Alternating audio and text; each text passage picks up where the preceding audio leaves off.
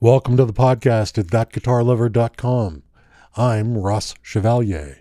Hey, listeners, as this year winds down, I thought to share my industry observations over 2023 prior to a follow-on episode with informed prognostications for 2024. The first thing that I observed and heard at high volume from other musicians was the annoyance for the seemingly endless increase of prices for everything. Companies cannot blame supply chain anymore, but they do, and they use that invalid excuse for jacking prices up, with American builders leading the charge to, well, you guessed it, to charge more for exactly the same thing. I did not see a quantitative increase in wages for the employees, and as component prices have settled, I can only conclude that the driver is the company pushing the envelope to find out where the buyer will finally say, nope, no more. This stupidity extends to asking price on resale outlets like Reverb. Reverb does demand more from its sellers, and there are a huge number who think that anything is worth more than what they paid for it, even if bought only months ago. Others operate under the delusion that by calling something old vintage, it increases in value. This is only true if the marketplace agrees, and while there are still some dimwits willing to overpay, equipment is staying unsold for longer. And then we see significant drops in the asking price, and then the gear still doesn't sell. If you think anything is worth the asking price on Reverb, you're wrong. If there is something you want, make a low offer and see what happens. Maybe the answer is no, but you might receive a counter that suits. If not, walk away. Demand for used instruments is in the toilet, so you can likely come back later and get what you want for a lower price. MAP pricing, or minimum advertised price, is adored by manufacturers and distributors, and some shops like it too. However, it makes the market uncompetitive, and that's akin to price fixing. Customers are now asking for discounts up front once they decide to buy, and walking if an amenable price is not agreed to. You should ask for and get at least 10% off MAP on any regularly priced guitar or bass. But wait if you can for those sale dates when the seller may get a rebate from the maker that allows them to publicly go below MAP. Do understand, a seller can sell at any price that they want. MAP just means that they cannot advertise it. They don't have to sell at MAP, even though they may say they do.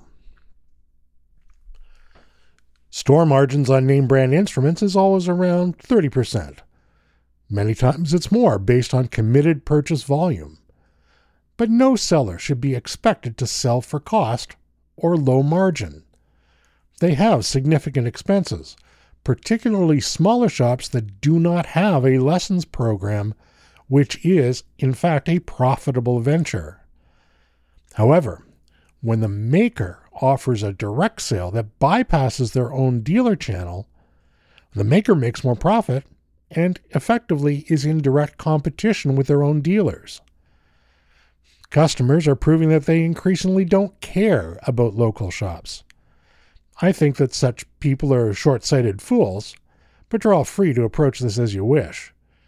For me, the smaller shops are much more service-oriented, while the big box sellers care less and typically hire the cheapest, rudest, and most incompetent people. You know who I'm talking about. Online-only sellers are somewhat different, because they understand that the opening bid is the price. It's the primary driver. And so to win business, they have to do more. I give credit to Sweetwater as an example of one online seller that gets it. While the word boutique is about as credible now as the word vintage or authentic or iconic, there still are very small makers who do all the work themselves and only make as much as they can personally do. These small makers are not going to be found in guitar shops because by the time they pay distribution and retail margins, they may not have enough money left over to be sustainable. So they're going direct. The challenge has been, and will probably continue to be, that it's sometimes harder to find these makers until they get known. But you can get superior products, top-line sales and support, and build a direct relationship with the maker. I think of Bare Knuckle Pickups, Kurt Mangan Strings, and David Kowalski, who makes these wonderful little tiny tube amps, as great examples of the kinds of companies that you want to deal with directly. Innovation from the big makers is now better described as a different paint job. Fender and Gibson couldn't spell innovation anymore unless it came out of a rattle can. Sadly, this is now extending down to pedal makers whose biggest excitement in 2023 was an existing pedal with a new paint job. Even if you like the pig, it's still just new lipstick. Makers in Asia are making better instruments than ever before. We've known for some time that Cort and WMI do great work. But the factories in China making Squiers and Epiphones are producing great instruments, easily as good as the American builds, which come in at 5 to 10 times higher in their price point. Yeah, it's true that sometimes the pickups aren't so hot or the tuners are a bit stiff, but these are easy fixes if you find something that actually bothers you. The prices on this gear is going up because it is actually so very good, and because the original maker has pushed their prices beyond the stratosphere. You can get a fabulous guitar made in China that plays great right out of the box, that comes with stainless steel frets, fretboards made out of actual wood, and very good China factory versions of known brands, where the brand actually owns or pays for that factory. A good example might be the folks at Grover. eArt, Orangewood, and others brands of guitars typically sold only through Amazon or online stores deliver incredible value with great sound and no label tax. My own Squier Classic Vibe 50s Telecaster was better out of the box than a similar guitar made at Fender Mexico or at Fender USA. When I bought the Squier, I compared it in store to a Mexican build and an American build, and from a fit and finish perspective, it was easily as good. In fact, it sounded great. The American-built model was the most expensive and actually needed the most work. A Fender logo on the headstock was not worth the over $2,000 Canadian price premium I would have had to pay for a Fender USA version. The musical instrument industry was down overall in 2023. The final numbers aren't out yet, but you can see it on the shelves in the shops. The inventory tags that have been hanging for years, not weeks or months, and the obscene amount of dust on many instruments. 2023 was the worst Black Friday for sales in a long time, and I've discovered that many Black Friday only sales became the Christmas sales overnight. It's not even Christmas as I write the script for this podcast, and already every seller in my area has already posted their Boxing Day sales, which look suspiciously just like the Christmas sales. For some of my U.S. listeners who are not familiar with Boxing Day, it's a British tradition that extends to Canada, whereby goods that were bought to be sold at Christmas and didn't sell might be discounted afterwards to bring in some revenue, help pay the bills, and also to sell off any open box items. I'm already seeing after Christmas sales in the US being advertised, but where the term Boxing Day is not used.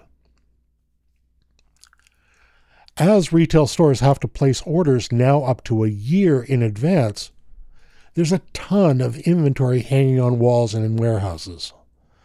Black Friday was well off target, and having observed traffic and talking to sales professionals, Christmas 2023 is way off target. I'm worrying for these shops come January and February.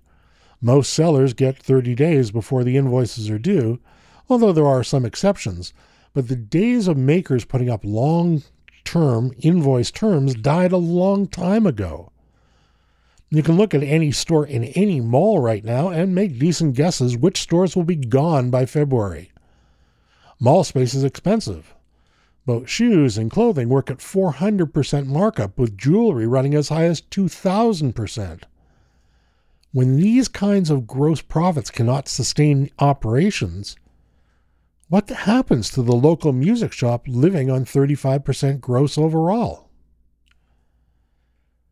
I mentioned makers going direct earlier. Sometimes this is due to having too much inventory on hand, as is the case with the present PRS SE sales. PRS is driving the sales through its dealers and rebating them the difference on future orders, as the instruments they have were bought at the higher price. But with Fender, Gibson, and Martin, it's a different thing. I've been told by operators of music shops that goods that have been on order from an unnamed by me maker for over 6 months are shipping the next day direct from that maker direct to a buyer if the buyer orders online from the maker directly. I've also been told that goods that were committed have suddenly been removed from a shipping allocation and have been used to fulfill a direct purchase.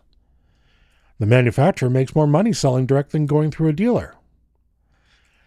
This would be a really bad time to open a music shop and choosing to depend on the manufacturers to deliver on time and without undercutting you directly. Thus, while this episode is not my 2024 predictions episode, you've already figured out what one of them is going to be. There's already a glut of inventory on hand at manufacturers, at distributors, and in music shops. They're all going to be hunting revenue. So expect to see sales. But be cautious, because the sale price in February might just be today's map price after the maker jacks the price up for the same old. I hope that you found this episode interesting. Thanks as always for listening. Don't forget to click subscribe to be notified of new content. Please leave a comment or send in a question. I read and respond to all. If you haven't checked out the articles at thatguitarlover.com, please have a look. There's material there that just doesn't fit a podcast. For the podcast at thatguitarlover.com, I'm Ross Chevalier, and I bid you peace.